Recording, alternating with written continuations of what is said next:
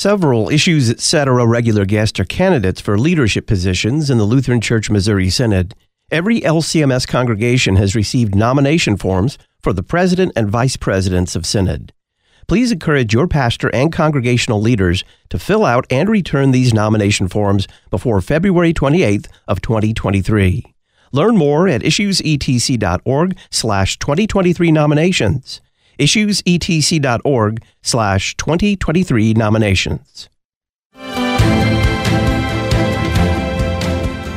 Any adoption of same-sex marriage is not just a moral disaster, it's not just a social disaster, it's a gospel, it's a theological disaster. Progressive education assumes that humans are inherently good. Thus, education should be primarily about helping humans self-express, that there's inherently good things that need to be brought out of the person. God gives us children so they'll break our stuff to keep us from idolatry. Children force you to move out of yourself. The idea that the church could gather without physically gathering together has no place in the church. Christ did not redeem the church, did not redeem his people virtually, but in reality. Lutheran organists love listening to Issues Etc. while shoveling snow.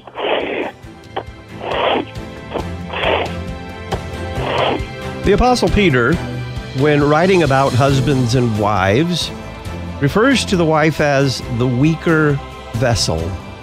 Now, what does that mean, and why does he say that? What's the context for the apostle's depiction there of the wife as the weaker vessel?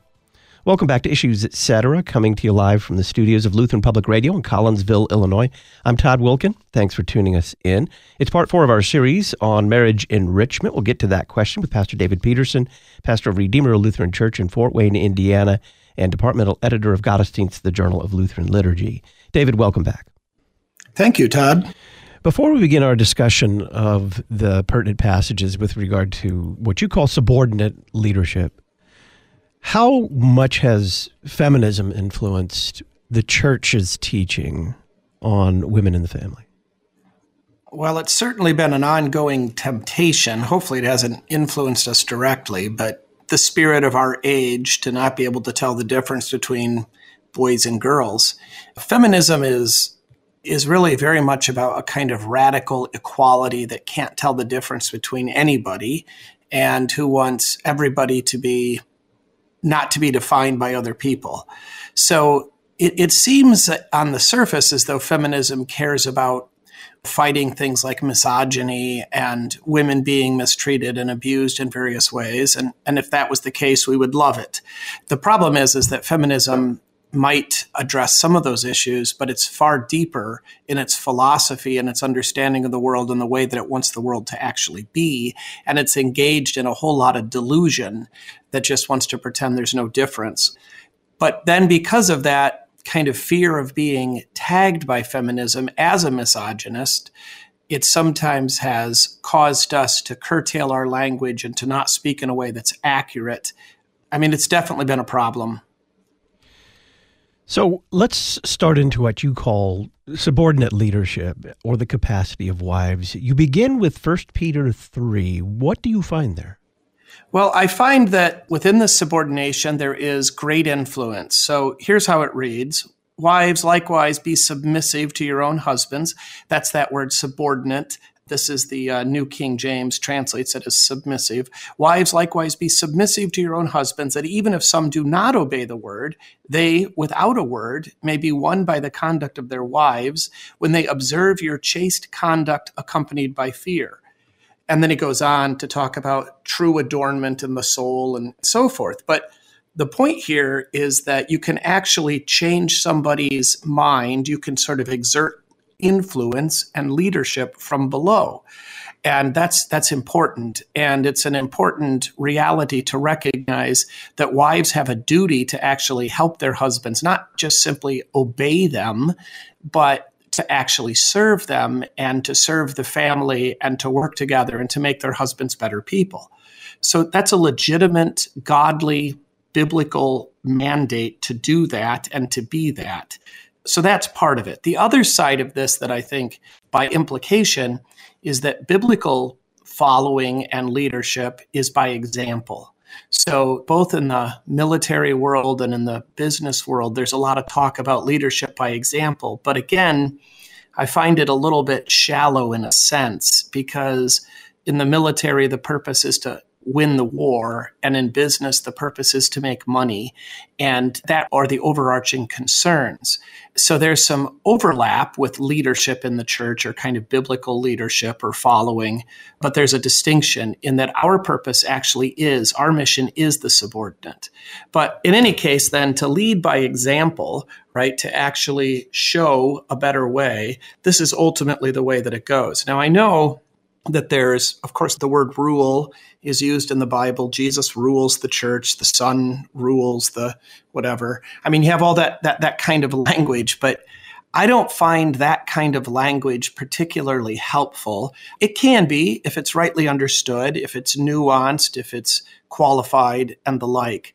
But again, I don't see leadership within the family as being a kind of command structure, but rather leadership by example, by persuasion, by sacrifice. So you see that there anyway with wives, that they actually have a role to play, and it's a leadership role. So take us again through this notion of being submissive to their own husbands, as Peter says there in 1 Peter 3. First of all, what's our hang-up about that? Because that really is where the hang-up is. It all starts there. And how should we rightly understand it? Well, I think, the hang-up is we're afraid to be submissive or to subordinate ourselves to someone who's imperfect. That's kind of reasonable. But again, we're called to it because it's for the ultimate good, and we believe that it will work out. I mean, Peter says here, right, as Sarah obeyed Abraham, calling him Lord, whose daughters you are if you do good and are not afraid with any terror. So there is this just simple reality that God has created us to live within order, and he's given us a peculiar husband or a peculiar wife that we are to live within and to cover their sins with our love, their weaknesses, their mistakes, and to help them and to move this thing forward. Why is it so difficult to swallow? Because it is possible to be abused in these relationships, and it is also sometimes somewhat humiliating. But, Christianity is not an easy religion, and holy marriage is not an easy calling. But it is a very good religion, and it's a very good calling, and God uses it to do great good. So I understand why we're nervous about it and why we might not like it and why it might go against the kind of spirit of individualism that rules our age. But it is what God has designed us for, and where we find real satisfaction and real purpose. I mean, the very next passage is also important. What Peter says to husbands, husbands likewise deal with them, with your wives, with understanding, giving honor to the wife as to the weaker vessel, and as being heirs together of the grace of life, that your prayers may not be hindered. So husbands are to dwell with their wives with understanding or with consideration. That is, the word there is knowledge. You're supposed to actually know them and recognize them as people, and you're supposed to be sympathetic to their needs, to their fears, to their strengths. And even as the wife is helping the husband by example, helping him and providing the things that he needs to be the husband and father that he's been called to be, so also he's to be looking for her too. And it's not just about bringing her into conformity with his will at all. It's about helping her live out her vocation and giving her what's good for her and her soul, and giving honor to her, not treating her as some kind of inferior, and recognizing her as a fellow Christian, right? To being heirs together of grace, that she has value, that she's loved by Christ, that we both serve the same commander. We're all under authority, right? The husband is not the ultimate commander in any way at all. And the wife is in no way less than he is or less valuable to Jesus. And he should recognize her and respect her for that their prayers together would not be hindered. So it's really a kind of balanced act, I guess, or a balanced cooperation that God has created us to serve and to love one another to move forward. And so when I talk about subordinate leadership, I'm not just pandering. I'm not just trying to soften the blow of what's a hard thing to come about. And I'm not either just specifically talking about wives, because this is the reality for all Christians. We're all under authority. We all live within this hierarchical reality that we have subordinates and we have duties to them, and we have those in authority over us and we have duties to them. And we're trying to also live within the three estates simultaneously. So all of that's going on together. And it's not a call to be blindly obedient. It's a call to be actively sanctified and to recognize and trust in God's goodness in this order. What is this phrase that Peter uses, the weaker vessel? I think it is just a reference to the physicality of it. I do not think that it has anything to do with moral weakness. That is to say, to recognize that the husband could, just because he's physically capable of it, because he's bigger, because he's stronger, that he could force himself on her or take advantage of her or disregard her because she can't withstand him physically. That rather, he is to see in her the way that she overcomes that physical weakness and the way that she faces the world with courage and the way that she applies her intellect and humbles herself to rely upon other people is actually incredibly honorable and dignified. So he's to learn to see her, again, as Christ sees her, rather than the way that the world might see her. She's not just for his amusement. She's not just for his pleasure. She's not his slave. And even though he has the sort of possibility to overwhelm her physically, nothing could be sort of less Christ-like than that. In 1 Corinthians 14, you also kind of grapple with the apostolic instruction about women keeping silent in church, and if they want to know anything, to ask their husbands in private. What do we find there? Well, again, this sounds very offensive to our modern sensibilities. Let your women keep silent in the churches, for they are not permitted to speak, but they are to be submissive, again, subordinate, as the law also says. And if they want to learn something, let them ask their own husbands at home, for it is shameful for women to speak in church. We recognize in this passage the prohibition against women serving the church as pastors. But there's more to it than that. That's part of it. And in some ways, that's a bit of a mystery. It says nothing about women's intellectual or emotional or spiritual capacities or abilities. It just simply says they're not allowed to do it. Part of this, I think, is very much the reality, again, of the order.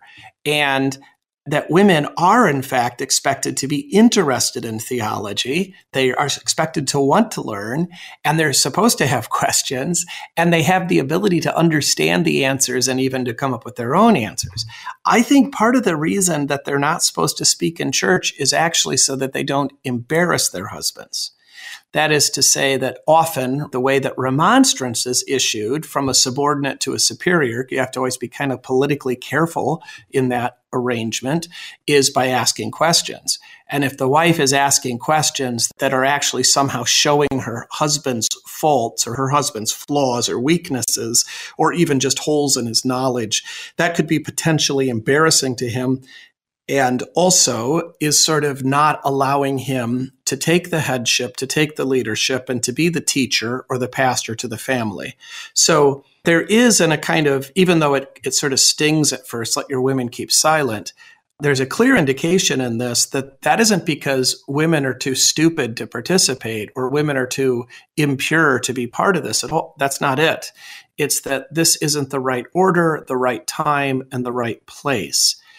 Now, exactly how this gets applied does get a little bit fuzzy, and the kind of classic Lutheran thing, and I think it's right, is to say, to let your women keep silent in churches, of course, doesn't mean that women shouldn't be singing in church or that women shouldn't be, responding with the responses liturgically.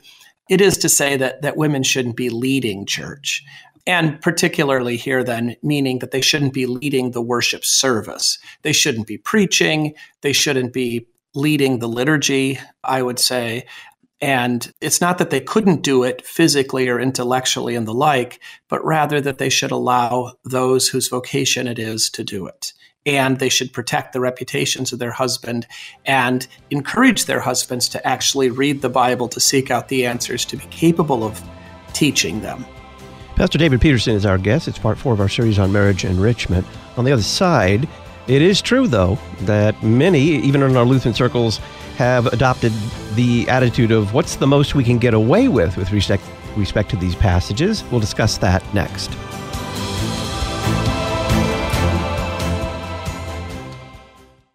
The Issues Etc. Book of the Month for January would make a great gift for your pastor. It's the new Concordia commentary on John, chapter 7, verse 2 to chapter 12, verse 50.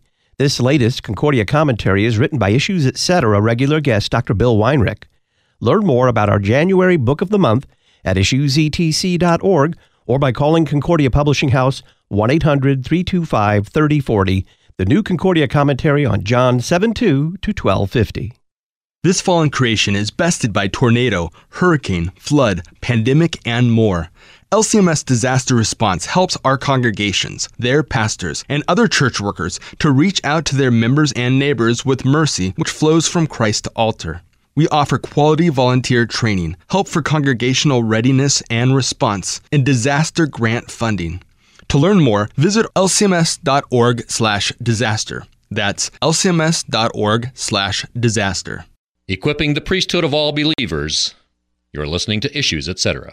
At Our Savior Lutheran Church in Winchester, Virginia, you will hear God's Word faithfully preached every Sunday.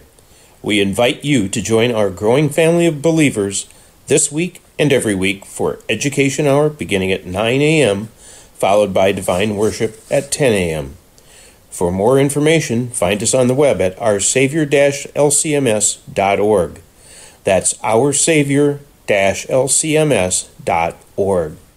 The Word of God, daily worship, Lutheran hymnody and catechesis, instruction in phonics, traditional math, literature, grammar, history, Latin, and strings. It's all part of our daily life here at St. Paul Lutheran School in Hamel, Illinois. St. Paul is seeking teaching candidates for the 2023-24 school year. Learn more at school at stpaulhamel.org. Consider joining the faithful faculty at the only classical Lutheran school in Greater St. Louis. School at stpaulhamel.org.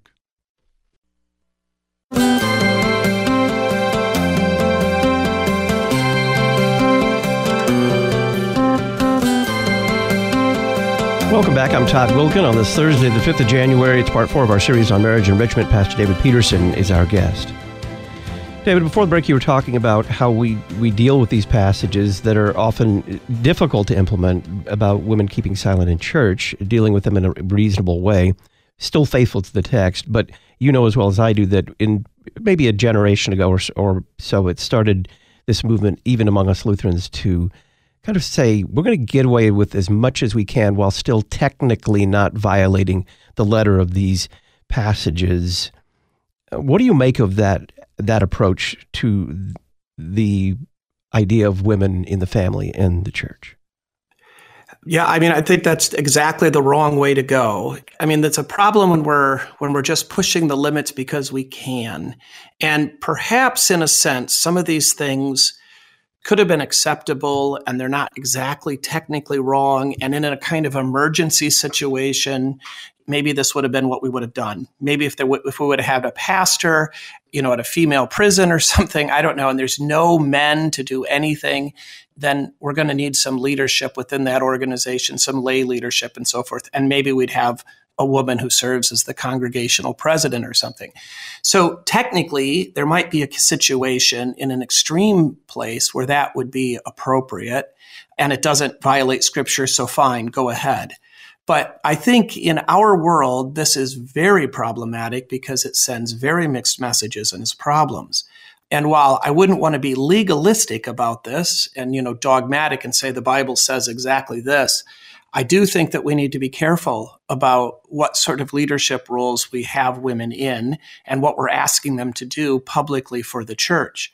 We actually don't have female acolytes for this very reason. Not because I think it's sinful to have a female acolyte. I don't think it's sinful to have a female acolyte at all. I have zero problems with it morally. I do think, however, that in our day and age, it's just not that helpful to have females in vestments in the front of the service helping to lead the service.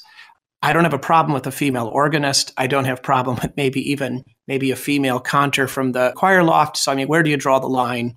And maybe, we're going to come out down in different places, and I'm okay with that.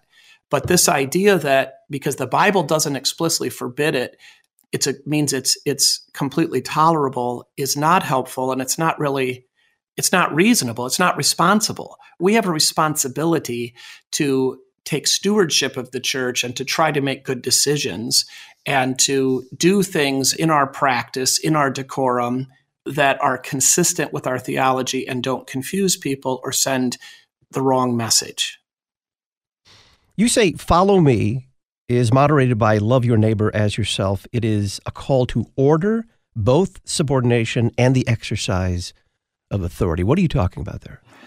Well, I think we need to remember that we're not called sort of directly by Jesus to lead, right? He never says, go lead the church. He says, follow me. That's what he says to everybody. He says to Peter, feed my church. He says other things to the apostles and to the pastors, but we're all under authority. None of us are the supreme commander of our families, of our churches, of our government. I mean, we're living in this, and we need to recognize that. So follow me is part of this, but also we're not just called to kind of be passively sheep that don't, again, take responsibility for our relationships, for our duties, who don't make decisions that are good, right? We've been given these talents and we need to do something with them. We can't just bury them in the sand. So love your neighbor as yourself is sort of the other half in my mind of follow me. There is the reality that we're not in charge. And yet at the same time, we've been given things to do, and it's driven by love, right? So we're both subordinate to Christ as well as subordinate to other things within the estates, the pastor, the bishop, the president, the boss, the father, and so forth. And at the same time, I mean, unless you're a very, very young child, you always also have subordinates. Even if you're not a young child, you probably still, if you have younger siblings, right, you have responsibilities toward them and duties. And as life goes on, that gets even more complicated. So I guess what I'm doing in some sense is trying to defend why I'm talking so much about leadership and why I'm talking about subordination as a leadership term, not simply as a term of control or obedience or just mission accomplishment, that it's actually about caring for one another and serving in love as followers of Jesus Christ. What do you make of the idea that's popular, usually among our fellow pastors, that this term leadership has been abused, of course, in evangelical circles, and they kind of fall off the horse on the other side saying we shouldn't be talking about leadership at all, only servanthood? Yeah, I think that's just naive. It's an overreaction. Our pastors particularly are called to lead their congregations, to teach them. I mean, wouldn't we be just absolutely ashamed of a pastor who walked into a congregation and said, I'm just going to leave this up to the people? I mean, look, that would be unacceptable. I'm always sort of a little bit insulted professionally when one of my brothers starts, and I know they don't mean it exactly, but when they start talking about how, I've learned so much more from the LWML than they ever taught me.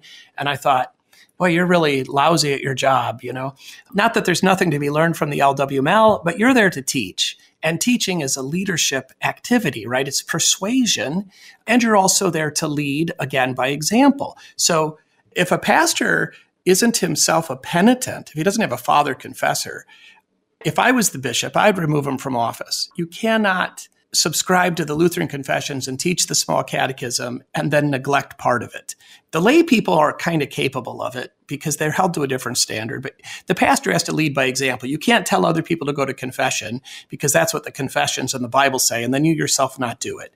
I would say the same sort of thing. I think the pastor has to tithe. I think the pastor has to go to church on vacation. I think the pastor has to actually live the life in an outward way. I don't mean he's perfect in it, but that leadership by example is essential to the character of the office. It is a Christological reflection. Jesus leads by example. So, I mean, all of this sort of stuff is real and is important. And when we talk in this way as though we're not leading, we're still leading. We're just doing a bad job of it because we're not deliberate or intentional and we don't know what we're doing. So I understand the kind of distress over abuse, when we've talked about leadership within the church with sort of thinly veiled language of servant leadership or something, or we're just really talking about being a CEO or the head of a franchise and we're just trying to increase profits. Yes, that's offensive. At the same time, it's sort of like there's so much of this. It's like there's also been in evangelical circles a lot of abuse about the role of the pastor's wife. And then, the kind of confessional Lutheran fall off. It's as though we act as though there is no such thing as a pastor's wife, and she doesn't have any kind of public presence or role in the congregation, and nobody should notice. And again, that's just foolish. It's not true to experience, and it ends up causing kind of extreme opposite problems. So in all of this, we need to just kind of take a deep breath, try not to have the knee-jerk reaction, try to have a nuanced response, and be, again, kind of reasonable, responsible, gentle, biblical people. This is Issues, Etc. I'm Todd Wilken. It's part 4 of our Marriage Enrichment series with David Peterson. Life After Roe is the theme of the January issue of the Lutheran Witness magazine. Mental health is February's theme. The Lutheran Witness magazine interprets the world from a Lutheran perspective. You can receive an annual print and digital subscription for less than $20. Learn more at cph.org/witness or by calling Concordia Publishing House 1-800-325-3040, the Lutheran Witness magazine. We'll talk about the table of duties, and Pastor Peterson calls it a roadmap to marriage next.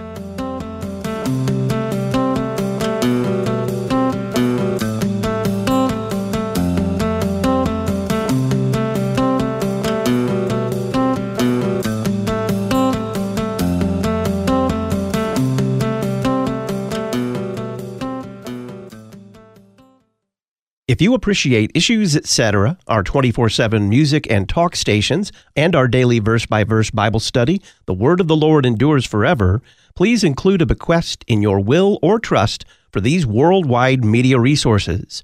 Bequests aren't subject to federal tax or capital gains taxes. Ensure your children, grandchildren, and great-grandchildren the opportunity to listen by including a bequest in your will or trust for Issues, Etc., Lutheran Public Radio, and the Word of the Lord Endures Forever. Lutheran Talk. The cause of our salvation doesn't lie within us, but instead it lies outside of us, namely in the mercy of our God who sends His Son to live and die and rise again for us. Lutheran Music.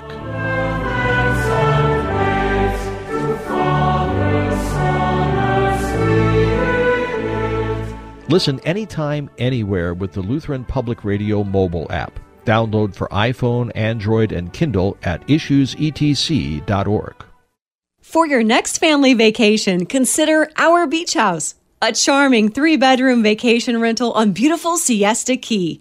Just off Sarasota, Florida, Siesta Key Beach, consistently voted America's best, is just 100 steps away. Whether you're watching the sunset over the Gulf of Mexico or frolicking in the warm surf, you and your family will fall in love with Siesta Key. Check us out at siestakeyrentalgenie.com or call Virginia at 941-266-1858.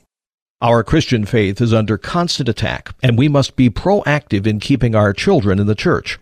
At Faith Lutheran School in Plano, Texas, we believe that an education rooted in God's Word is one that stands against the very gates of hell. Nothing in this world is more important. Offering a rigorous classical Lutheran education, we provide in-person and live online remote learning opportunities for preschool through grade 12. To learn more, visit flsplano.org, flsplano.org. Theology for blue collar, white collar, and clerical collar. You're listening to Issues, Etc. Come and experience firsthand by sitting down in classes and actually hearing professors, coming to chapel, which is always the high point of the day, to hear the Word of God and to lift our voices in song.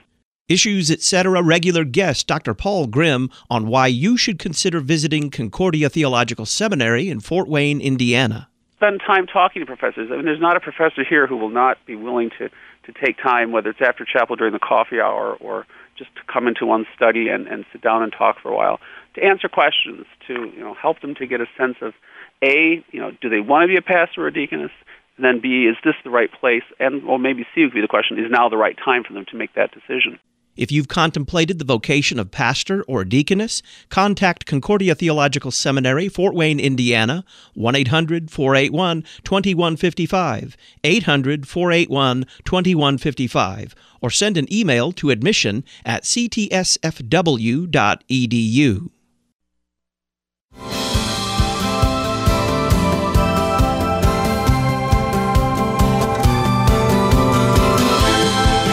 It's part 4 of our series on marriage enrichment with Pastor David Peterson. He's pastor of Redeemer Lutheran Church in Fort Wayne, Indiana, and departmental editor of Gottesdienst, the Journal of Lutheran Liturgy. I'm Todd Wilkin.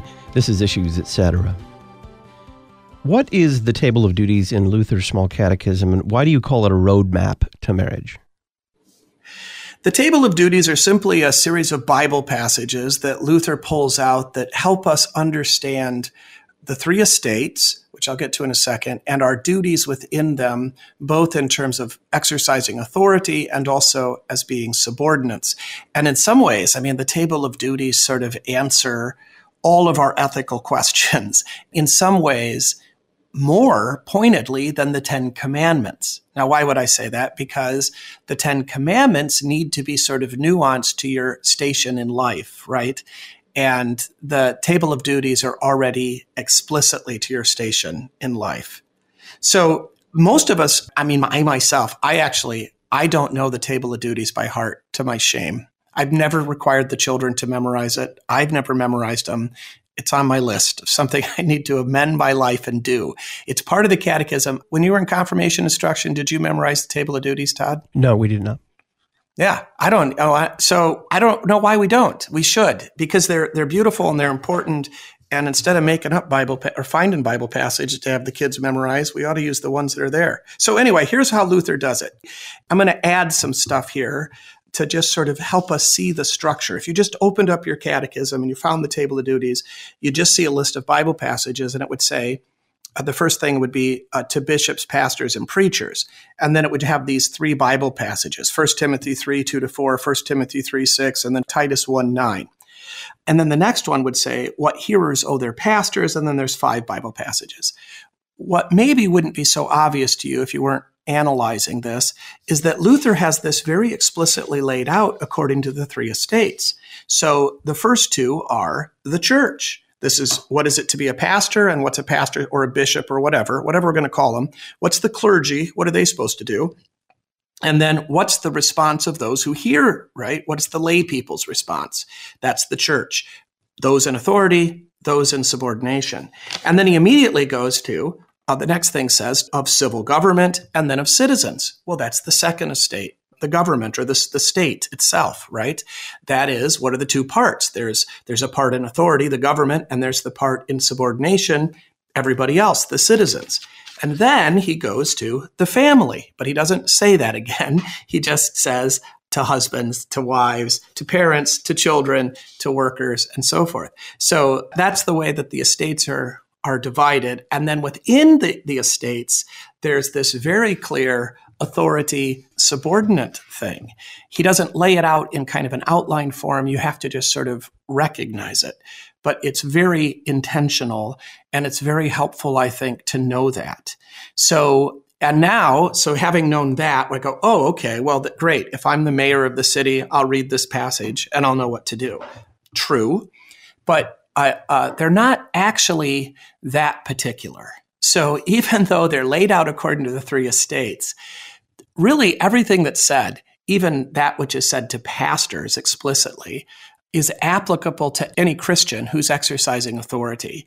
And even though things that are said explicitly to wives or to children, right, are somewhat particular to them, but they're not unique. So they actually apply to anybody who is under authority. And so looking at all of them and thinking in that kind of dichotomy, I think is really incredibly useful and something that we probably haven't done enough of. We've just sort of gone, oh, great, here's how I know what I owe the government, rather than sort of thinking about how what I owe the government also helps me understand what I owe my father and what I owe my pastor and the like.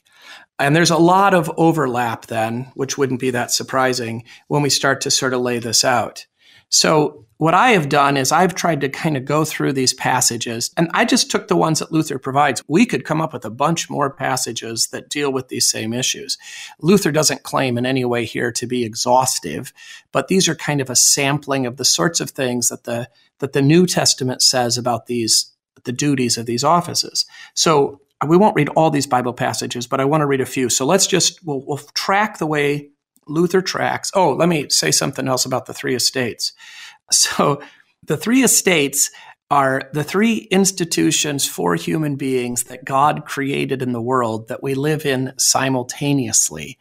And it all has to do with order and goodness, and then recognizing kind of limitations. So we have to think about all three of those simultaneously because we live in all of them simultaneously.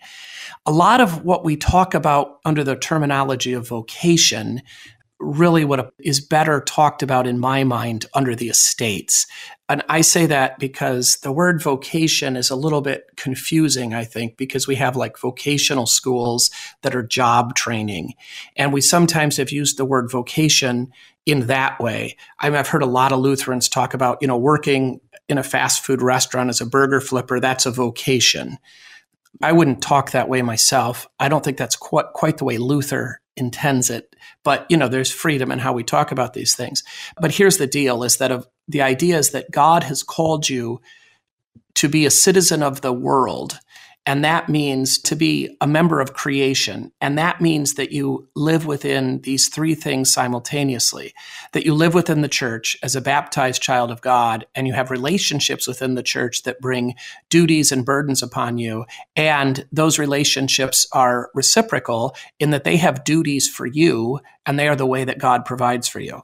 So the kind of clearest and most obvious to me, maybe because I'm a pastor, but when I stand up on Sunday morning and I say to the congregation, I, as a called and ordained servant of the word, announce the grace of God unto you, and in the stead and by the command, I forgive you all your sins in the name of the Father, Son, and Holy Spirit, right? I do this by the command of God. This is my duty. It is my vocation. I've been called by God. That's what the word vocation means, to be called. I've been called by God particularly to do this, and I've been commanded to do it. And if I don't do it, I sin and I'm going to hell if I don't repent of it, right? This is what I have to do. For me, this is law. But of course, for the person in the pew that's receiving this, and I, of course, thanks be to God, receive this from others, what does he hear? He hears your sins are forgiven, and God is actually working through this and providing. So what's law to me is gospel in a sense to the one who receives it. So the mother's job and duty is to feed the children, and she has to do it, right? This is her burden, but the children are actually receiving that food from the hand of God, and on down the line. So there's this way that this goes. And I wouldn't say a burger flipper is a vocation. I would say it's a way that the vocation is carried out, that the vocation would be you are a son and your dad told you to get a job, or you are a father and it's a way to make money to feed your family, or you're a citizen of the world and it's a way to actually feed people with food, and people need food.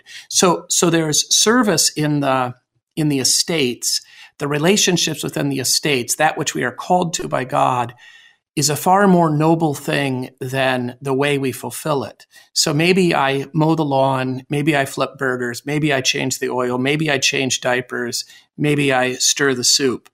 Those are all good, noble deeds, but they're not as good and noble as being a mother or being a father or being a son, because those have to do with the greater and eternal reality.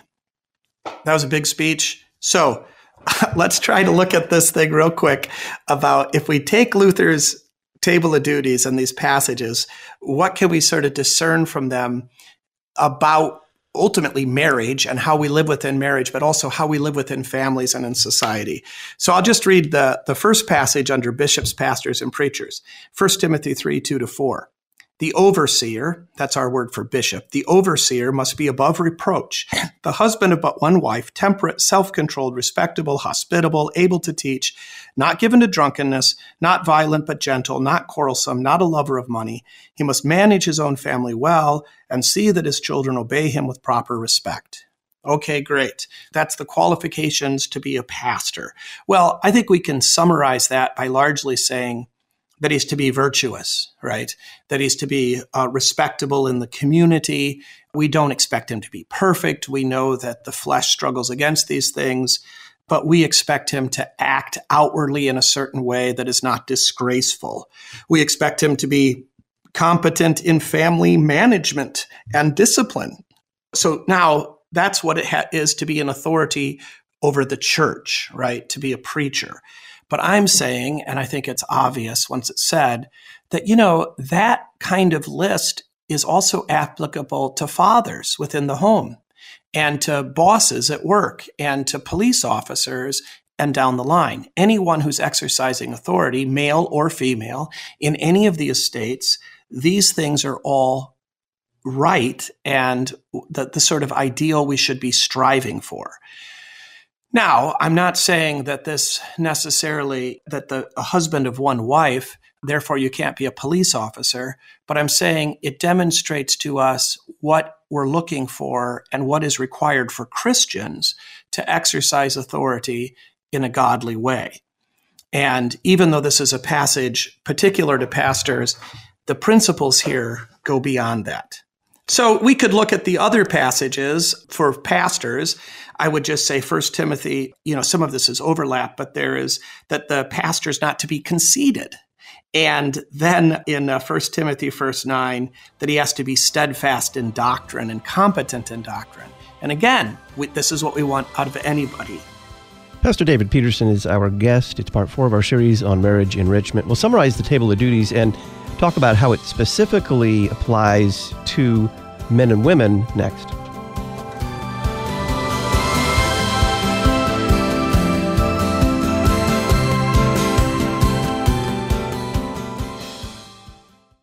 Several Issues Etc. regular guests are candidates for leadership positions in the Lutheran Church Missouri Synod.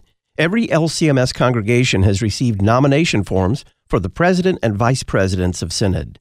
Please encourage your pastor and congregational leaders to fill out and return these nomination forms before February 28th of 2023. Learn more at issuesetc.org/2023 nominations. issuesetc.org/2023 nominations. For nearly 140 years, the Lutheran Witness has taught the faith, defended it against error, and shown forth the great treasures of the Lutheran Church and biblical doctrine. We're continuing this legacy by publishing issues and articles that help you see the world from a Lutheran perspective and that teach biblical doctrine and show forth the treasures of God's Word. Visit our website to learn more and how to subscribe, witness.lcms.org. The Lutheran Witness, helping you interpret the world from a Lutheran perspective. Sanctifying your commute with the Word of God. You're listening to Issues Etc. Is your child struggling at school? Are you thinking about homeschooling? Would you like help knowing what to teach and how to teach it?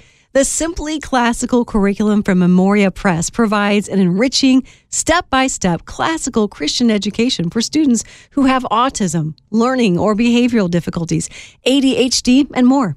You'll find everything you need, including daily lesson plans to guide your way. Learn more at simplyclassical.com. Use LPR23 to save on your order. simplyclassical.com. Did you know that Luther Academy has been providing continuing education for confessional Lutheran pastors and laypeople worldwide for more than 20 years? Luther Academy publishes Logia, the Confessional Lutheran Dogmatics series, and Luther Digest. Find out more about Luther Academy and sign up to receive their free email newsletter at lutheracademy.com. lutheracademy.com, and like them on Facebook, facebook.com/lutheracademy.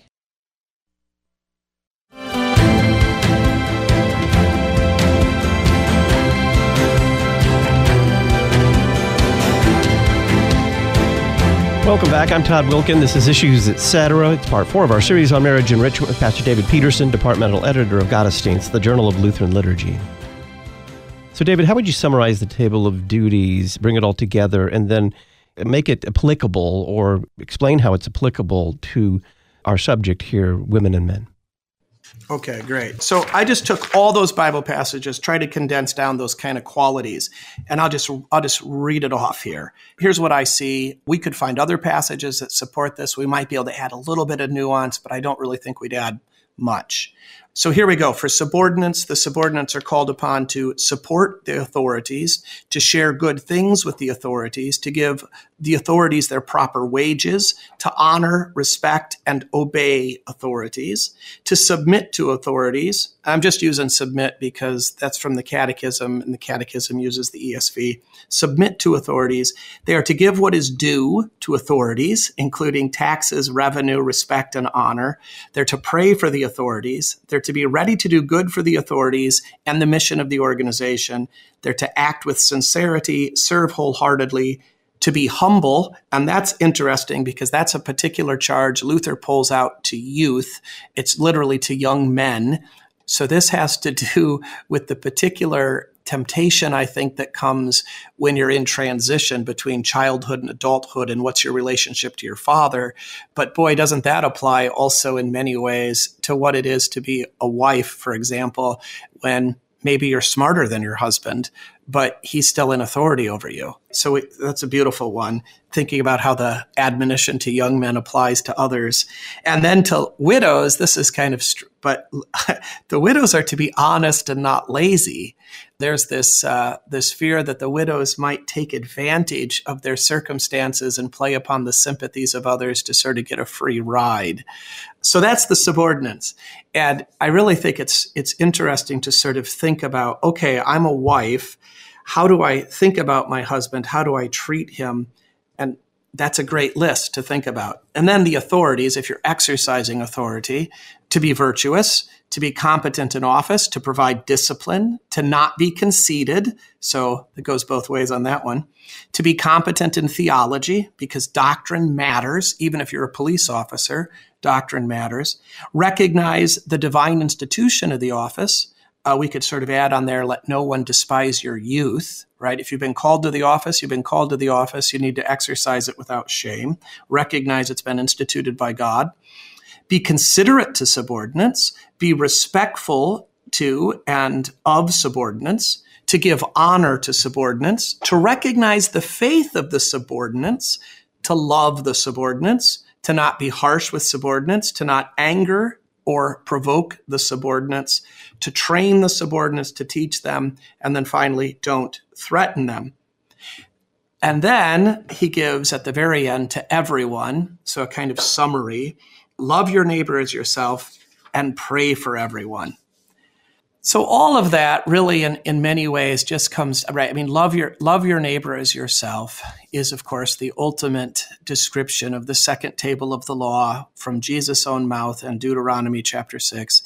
And we could see that what would we want if we were the one in charge? How would we want to be treated by our subordinate, right? And likewise, if we were the subordinate, how would we want to be treated by the one in charge? If we just were really honest about that, we probably would have no trouble at all. We would be humble and kind and generous and the like. But reading through those Bible passages and sort of thinking about that and how we relate to one another, I find a very helpful exercise for husbands and wives to recognize that the relationship requires sacrifice, it requires effort, and it requires a setting of the will, though I like to think of that more as a kind of intellectual, right? To actually understand it and think about it in concrete and in biblical ways, rather than just sort of going through the motions and becoming sloppy and lazy in marriage and hurting each other, maybe unintentionally, but still doing it. So instead, kind of being active in this and recognizing our duties.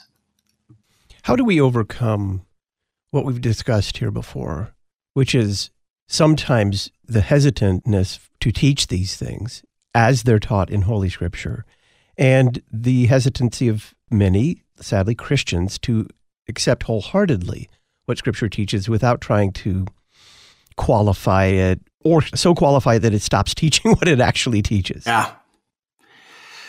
I think the passage that really kind of speaks to me on all of this is the Romans 13 passage under the government about the divine institution of the office. And the passage I quoted from Paul about don't let anyone despise your youth.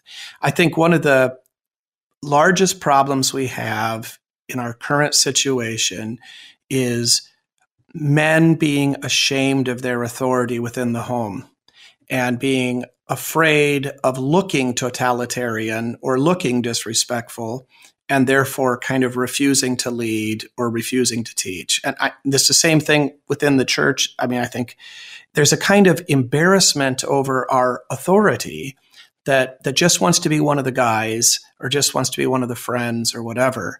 I mean, it just goes across the board, parents and children, husbands and wives, pastors and congregations, presidents and the Congress. I mean, it's just this kind of, I don't know if it's just an American problem, but whatever, that it's actually kind of is destructive and it is actually damaging, right? Children actually need structure. They need discipline. They need the adults to act like adults and to set limits.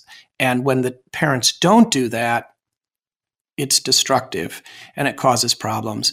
And all subordinates need that from those who are in authority over them. Wives need that from husbands. Congregations need that from pastors. Pastors need it from the bishop. On and on it goes.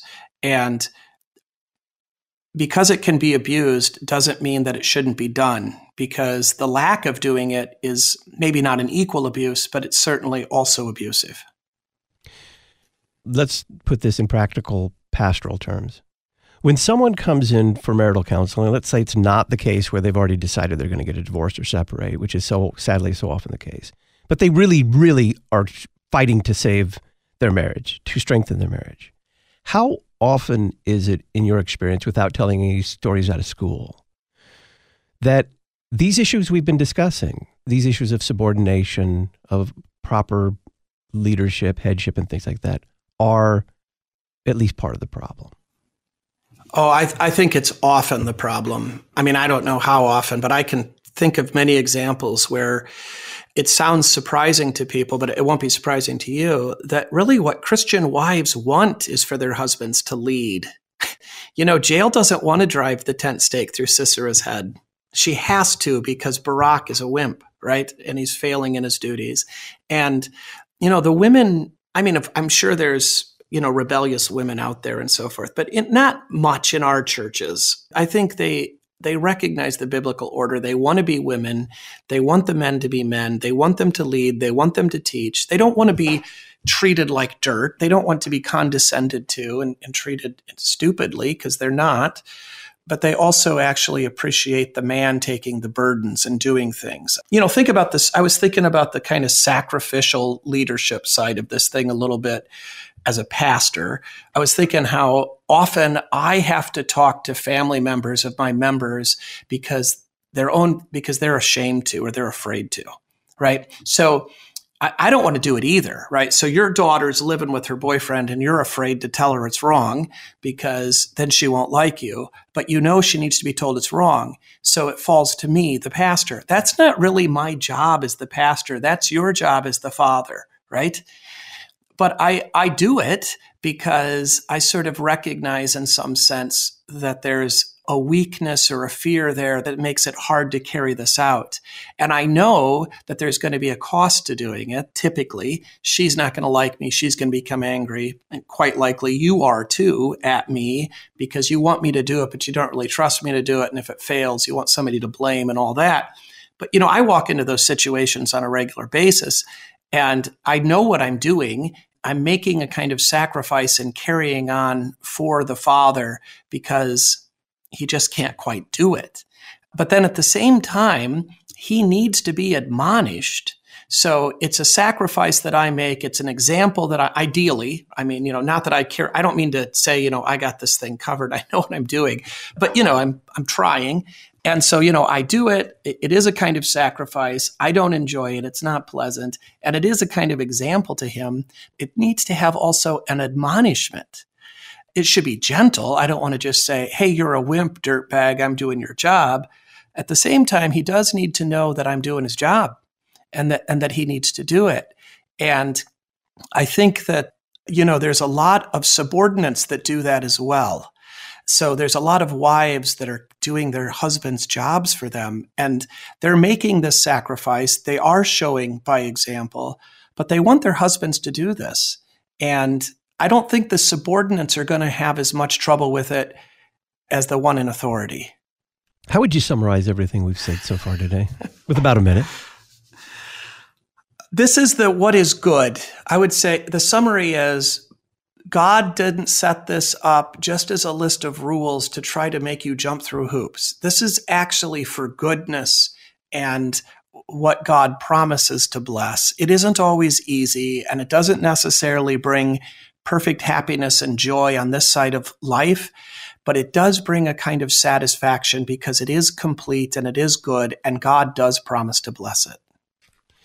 Pastor David Peterson is pastor of Redeemer Lutheran Church in Fort Wayne, Indiana. He's departmental editor of Gottesdienst, the Journal of Lutheran Liturgy. David, thanks. Thank you, Todd. Friday on Issues Etc. We'll look forward to Sunday morning, according to the One Year Lectionary, talking about the baptism of our Lord with Pastor Sean Denzer, Director of Worship for the Lutheran Church Missouri Synod. And it's This Week in Pop Christianity with Chris Rosebrough of Fighting for the Faith. I'm Todd Wilkin. Thanks for listening.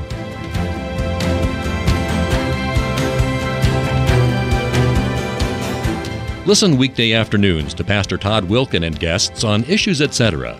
Issues Etc. is a listener-supported program. Your financial support is vital for the continuation and expansion of this worldwide outreach. Our mailing address, Issues Etc., P.O. Box 83, Collinsville, Illinois, 62234. Box 83, Collinsville, Illinois, 62234. You can also donate at our website, issuesetc.org. Issues Etc. is a production of LPR, Lutheran Public Radio.